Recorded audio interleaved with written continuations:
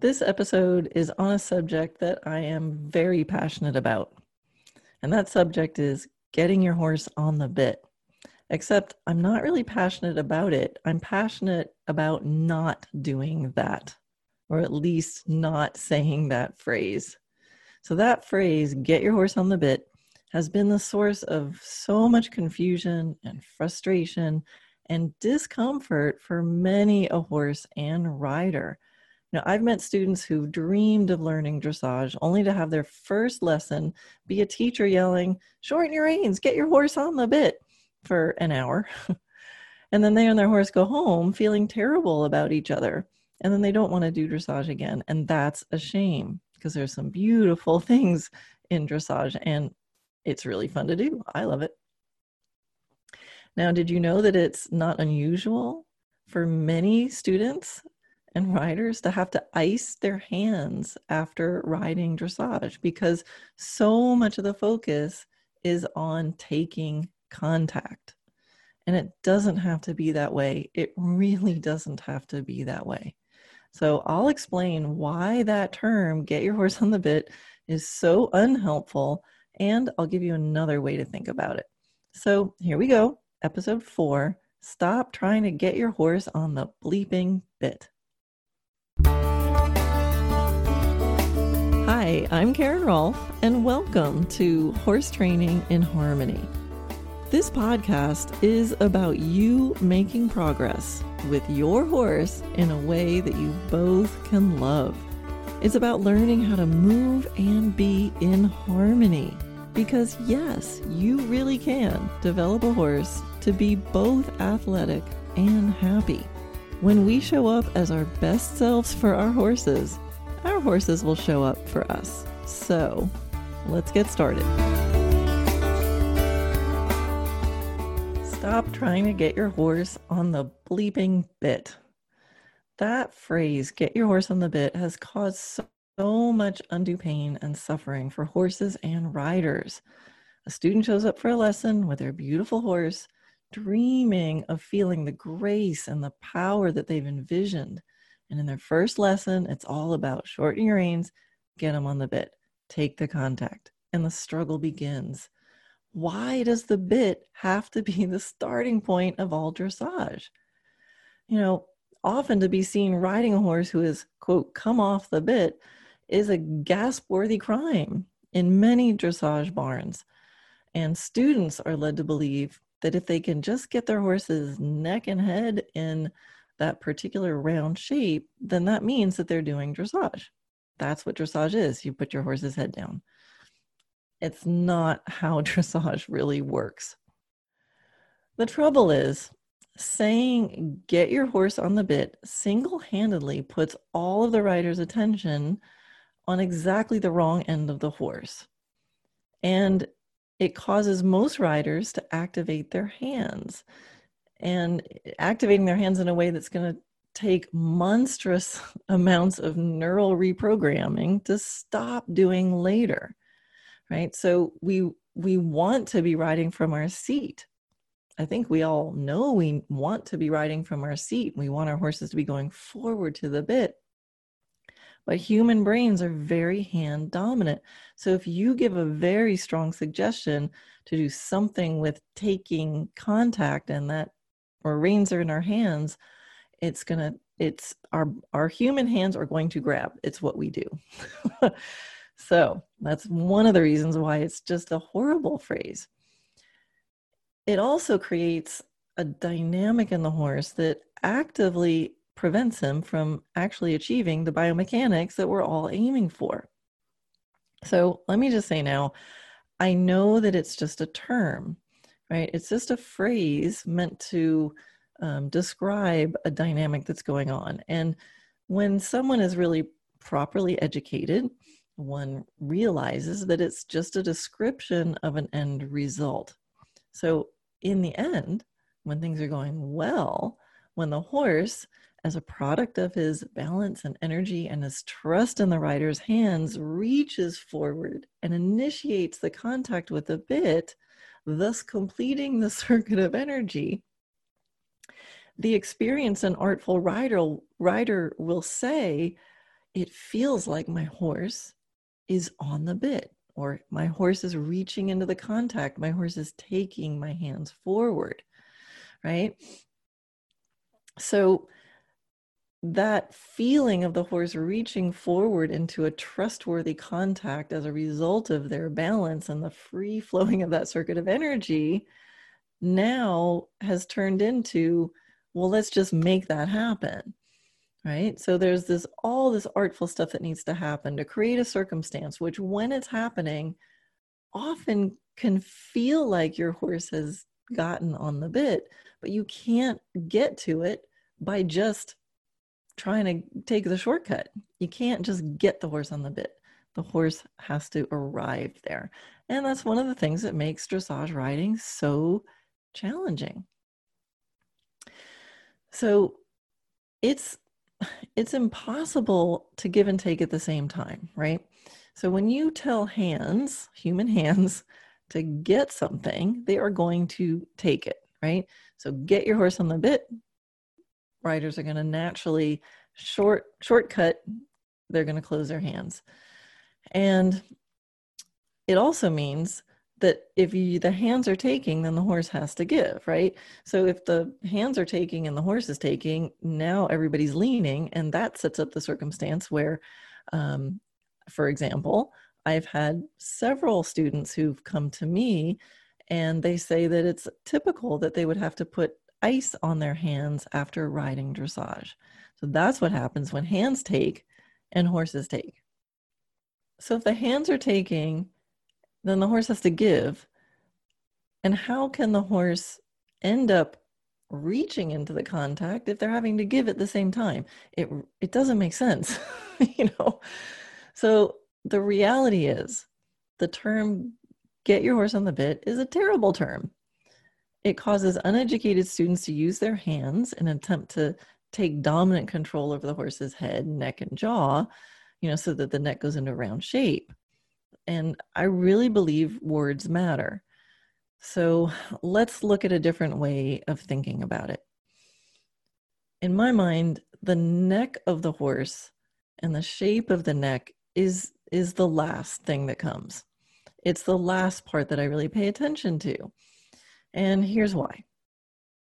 The head and neck of the horse is the most flexible and most sensitive part of the whole horse's body. So this means that mistakes here can easily cause defensive behaviors and postures, which are going to work against the posture we're trying to create. It also means that it's possible for the neck to disconnect from the rest of the body. So if you can imagine, it's possible to have a horse with a really tight, flat back. And you can still, because the neck is so flexible, it's possible to create a round shape in the neck and the head of the horse. But now you've disconnected. So yay, your horse's neck is round. But because the back is not round, you've actually created a disconnect. And in dressage, we're trying to constantly create a free flowing of energy in a, this circuit of energy. The circuit of energy shouldn't have little zigzags and stopping points in it. And every time there's a disconnect or there's a lack of free flowing, I think of it, in my mind, it feels, and my visualization is like there's a rock in the river, right? So if you have a horse who's not feeling like the neck is offering to be round, I don't go to the neck first. I start looking at other parts of the body. So the head and neck are also a reflection of the state of the whole horse. So body and mind, right? So a horse that's scared, that neck is going to go up, and the nose might come out. A horse that's really bored or feeling, bored. We'll just go that, think of that posture. What do you look like when you're bored, right?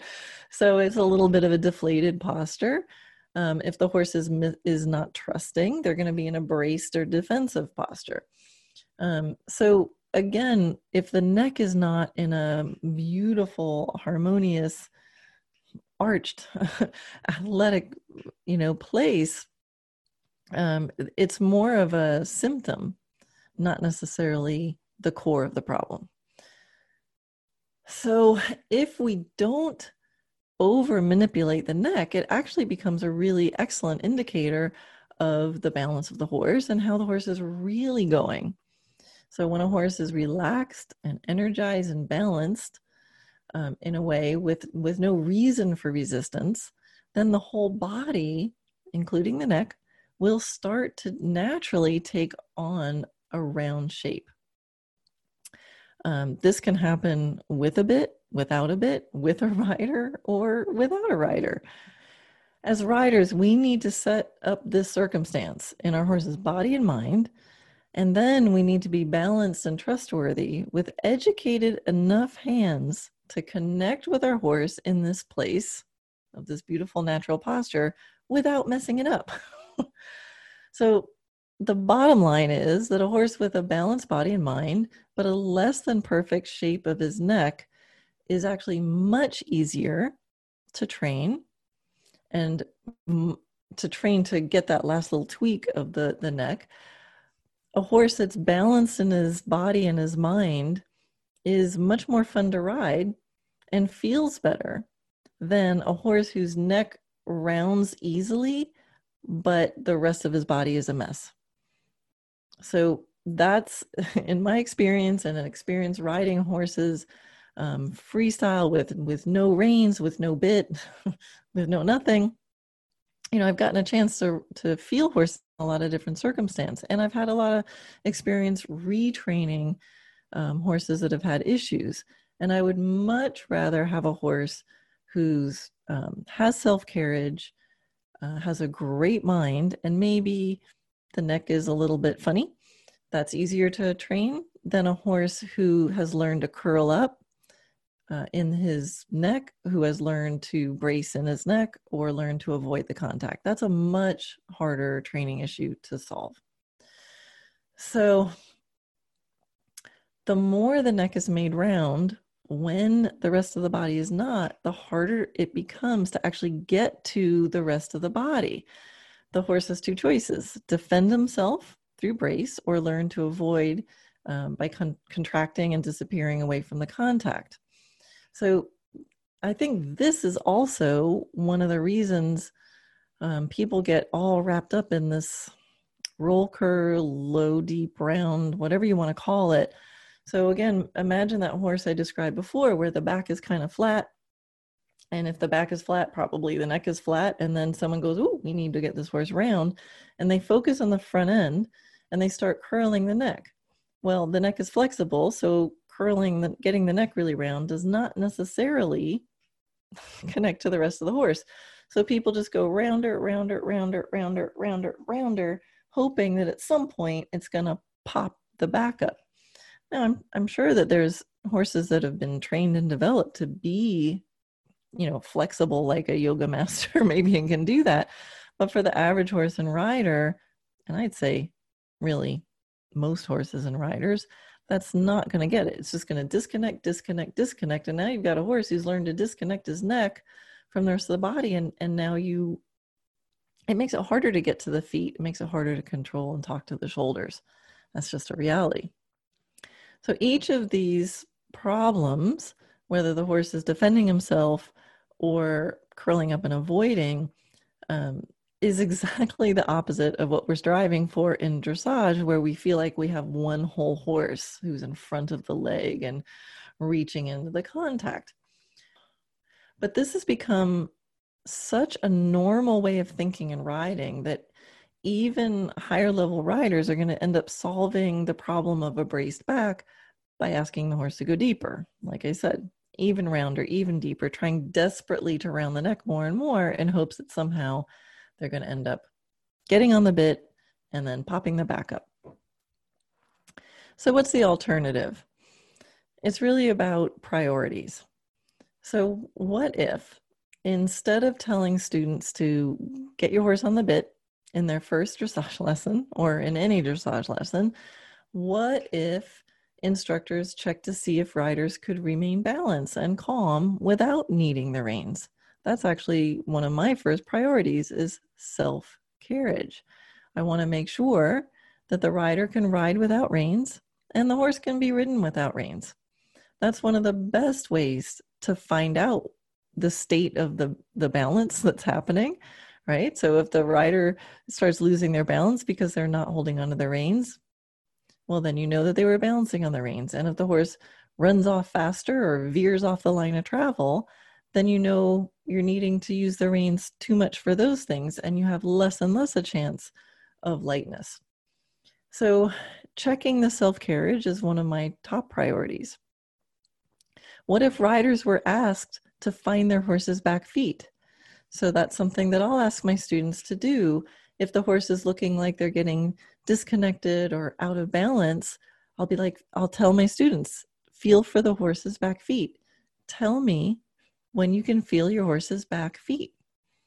And that's going to create a change of focus that immediately brings the rider's attention to the end of the horse that we need to be thinking about, which is the hind end. That's really the source of all the power, right? And the source of the balance, that those hind legs are carrying more of the weight of the body. That sets up the possibilities for engagement and collection later. It sets up also the possibility of just being aligned, right? So I talked about in a previous episode, the alignment is what causes the back to be able to relax and stretch and be stretchable even inside collection. So if my students' horses are looking less than round, I'm going to be, number one, checking self-carriage. Number two, ask my students to find their horse's back feet. And that might be through a transition.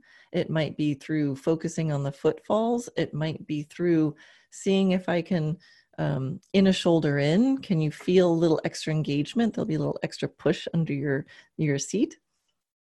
All of those things are designed to help riders think about the opposite end of the horse and to break the cycle of grabbing on those reins.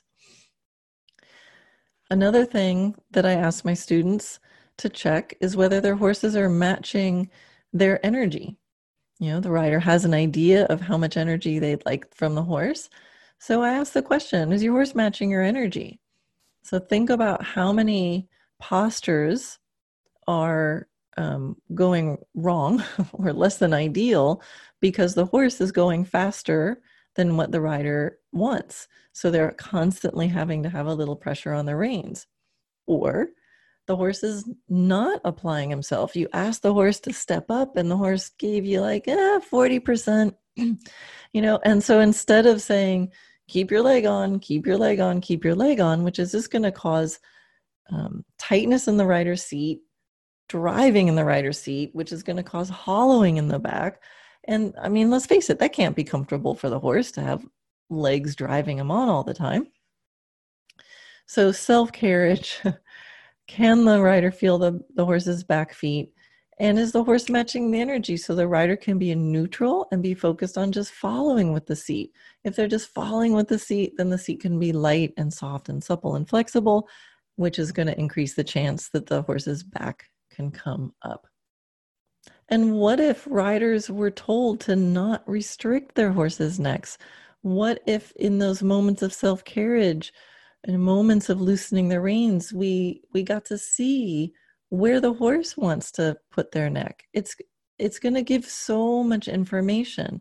And also, before a horse learns how to do a movement absolutely correctly, they're going to need to recruit more muscles than they ultimately will. And sometimes a horse, in trying to put in a big effort, will use their neck simply to try to get the movement done, which ultimately we want to train out and teach them to use their core, but to develop a willingness, right, where the horse doesn't have to be perfect, I'm going to put that in air quotes, in their shape while they're trying to learn a schooling pirouette canter or something. Like, let them lift with their neck. Ultimately, yeah, we want them to lift from carrying and from their core. But sometimes when you ask for a hard movement and the horse is really trying and they're trying with everything they can, and we go, no, you have to do it perfectly with your head in that place, then it just becomes hard. So I love to let the neck go, find out what's that horse been thinking the whole time. You get so much good information by checking that self-carriage and giving that length of the rein. And the information that you gain can help you then solve the problem instead of covering up the problem, which ultimately will lead to better and easier posture in the end. Now, the other thing I focus on is the quality of the communication. The shape of the horse is a result of the balance. The balance is a result of the movement. The movement is a result of the quality of the communication. And the communication is a result of the relationship. So we trace it back, right? We started with wanting a shape. Well, we've got to trace it back and trace it back and trace it back. And it all comes down to partnership, right? What's the posture of trust? What's the posture of willingness? What's the posture of confusion? The communication can't be, hey, horse, give me a little effort here. And the horse goes, ugh, really? Do I have to?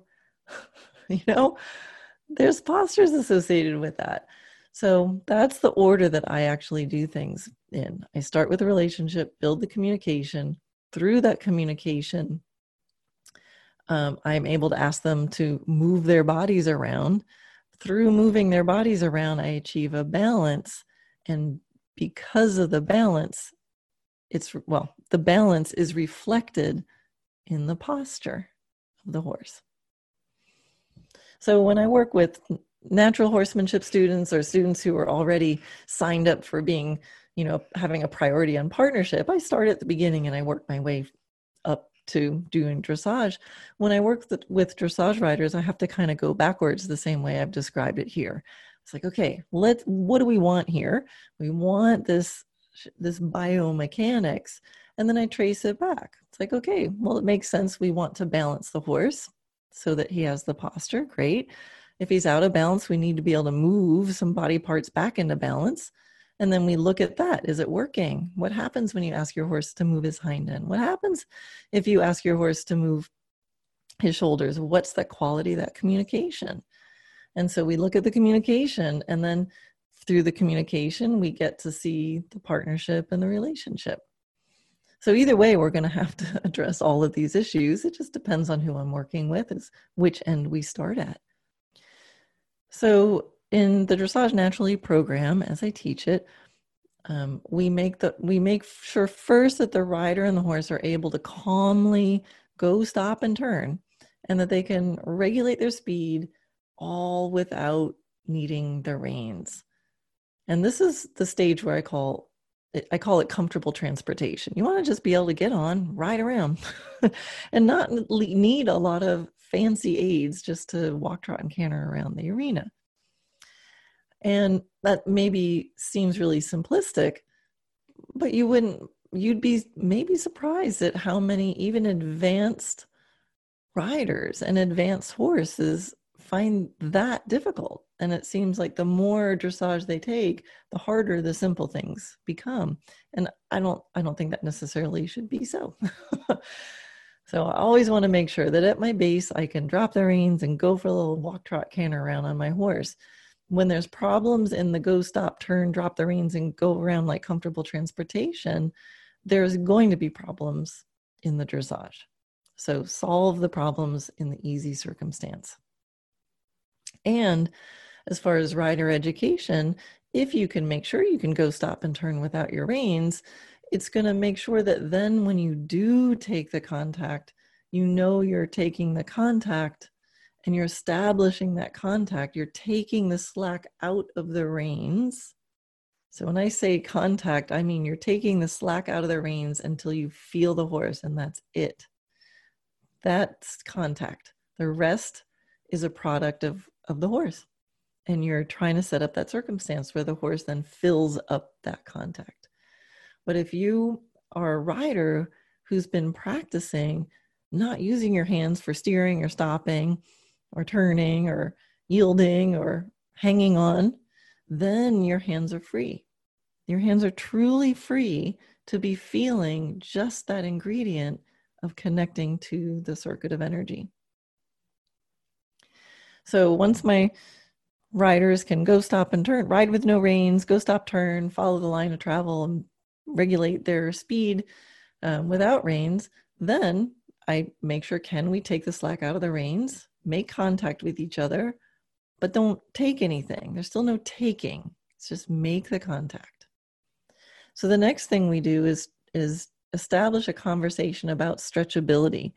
And that's where we experiment with different degrees of relaxation, different degrees of energy, different degrees of balance. And we want to make sure that we have really good communication about all of those, because if your horse is going along like a happy little camper, and now you want him to be more biomechanically engaged and balanced and, moving with the stretchable and healthy biomechanics, any adjustment you make to go from happy little camper horse to round dressage horse, you're going to be saying to the horse, hey, chill out, or hey, a little more energy, or hey, can you move your shoulders or haunches here or there?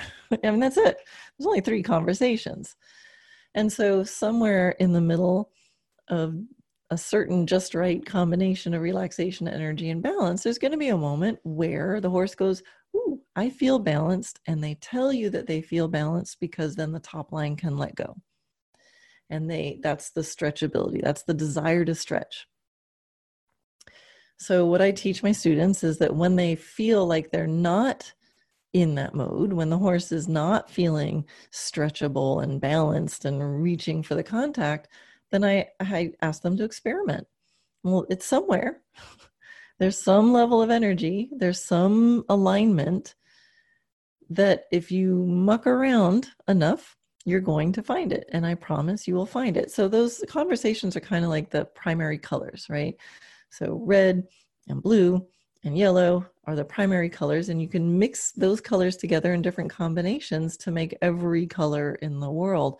So that's how I use those conversations. And I teach my students to experiment the same way an artist will take a little and mix it around, see how that looks, take a little more, mix it around, and see how it looks. So you're experimenting and you're feeling your horse. You're experimenting, you're feeling your horse. And that roundness comes from the mental, emotional, and physical balance. That's that perfect combination. And that concept gets carried through to find the stretch. It also is carried through to find your working gaits. It applies in every movement.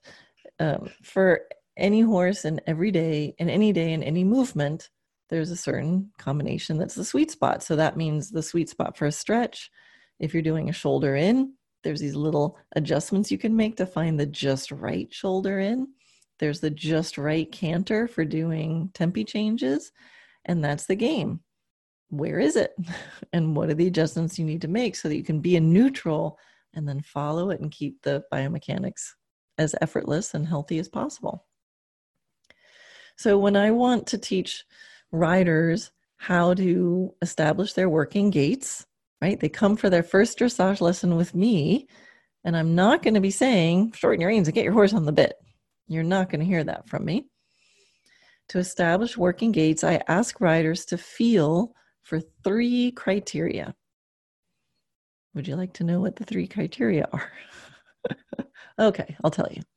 So the 3 criteria for working gaits are, number 1, the pole is the highest point. Number 2, that the horse is in self-carriage. And number 3, that the horse is feeling stretchable. Right? So pole the highest point. You could give the reins for a moment, put a loop in the reins, and nobody falls down or veers off course. And you have the feeling that at any moment, if I said, okay, let your horse stretch, that if you gave the reins in a stretchable way, that the horse would follow that contact down. Now that's going to be a subject of another podcast, is how does your horse tell the difference of whether you're going to give your reins in self-carriage versus I'm giving my reins for a stretch. I'll give you a hint. It's in your own posture. So when you're able to sustain these 3 criteria at the same time, then you're in your working gaits. And how do we know? I teach students to test it. How do you know if you're in working gaits? It's because stuff works. So working gaits are called working gaits, not because you're supposed to be working hard or the horse is supposed to be working hard. It's the Scenario, it's a circumstance where stuff works, meaning it's where stuff functions.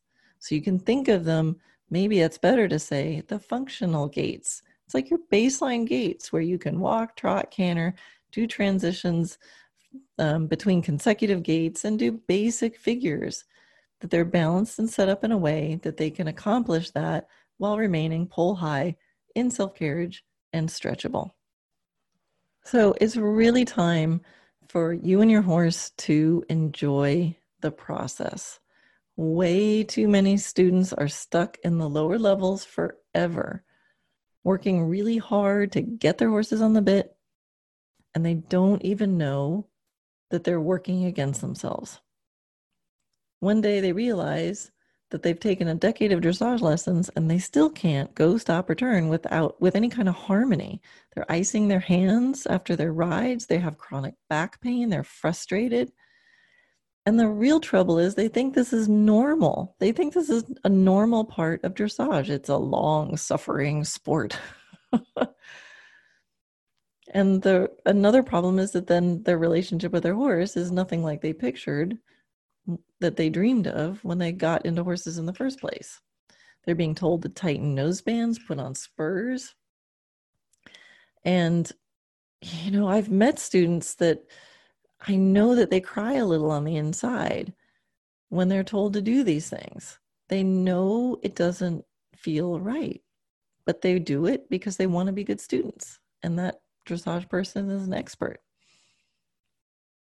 They buy deeper seated saddles with bigger and bigger knee rolls to hold themselves in when the horse pulls. And often they're totally confused because in the middle of these painful pulling, range shortening, contact grabbing moments, if the horse happens to be in a decent-ish rounded neck shape, their trainers are telling them, good. And they know it doesn't feel good. They know it. And maybe that's you if you're listening to this podcast. You've been told to tighten your horse's noseband, keep your leg on, don't let him quit, get his head down, make him round, and then you're told good when it feels horrible and you know it. And I know this sounds exaggerated, but it's not. I've met so many students like this. I remember teaching at a dressage camp, one of the USDF adult dressage camps. And I had a student come to me with contact problems, and I ran her through all these exercises, and we kind of traced the logic. And she had a regular noseband with a flash on, and the horse had a lot of contact issues. Was very kind of locked in his jaw. And so I said, is it all right if I loosen the noseband? And she burst into tears. And so I looked at her and I said, can I just take this whole noseband off? And she just sighed this big sigh, and tears were streaming down her face. And she said, I was so scared when you came over here, you were going to make me tighten the noseband.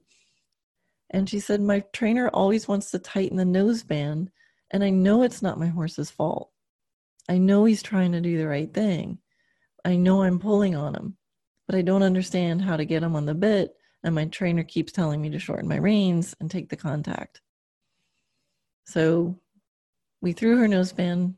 I took it off. She threw it away. And it was the beginning of an unwinding. It was the beginning of self-carriage. It was the beginning of listening to her horse and working with her horse and finding her horse's back feet. Dressage can be a beautiful process. And I know that there's instructors. There's some of you listening out there that are instructors, and hopefully you're like, amen, sister, because you've been teaching it this way, and you maybe thought you were weird. You're not weird. You're doing it right. If you're finding different ways to explain how to create the trust and the partnership and the balance with your horses and your students and your riders and your, keep going. We need more like you.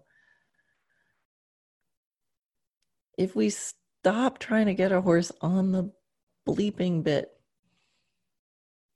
and just know that the horses will get there when they're ready, if we don't try to make a horse look round, if it doesn't feel round, we're going to be getting closer to our target and our real goal. Dressage is really about riding a horse who is and feels balanced and in harmony with you. Aim for that, and the posture just works itself out so much more easily. If you'd like to see examples of this kind of training, I have lots and lots of videos. If you're listening to this somewhere other than my website, go to dressagenaturally.net/podcast and find this episode, and I'll have links to different resources, my book and some videos in my video classroom that you can look up, and you can really see this in process with me and my horses. And you can also see how I work with students in this process. Thank you for listening.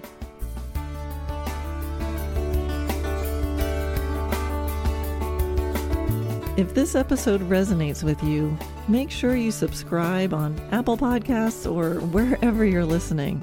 Training horses is a long game. The more you listen, the more pieces of the puzzle you'll have. To see all your learning resources, visit dressagenaturally.net. That's where you'll find free videos, online courses, my book. You can sign up for my Wednesday Wisdom email or even book a private consult. Most of all, remember, you got this.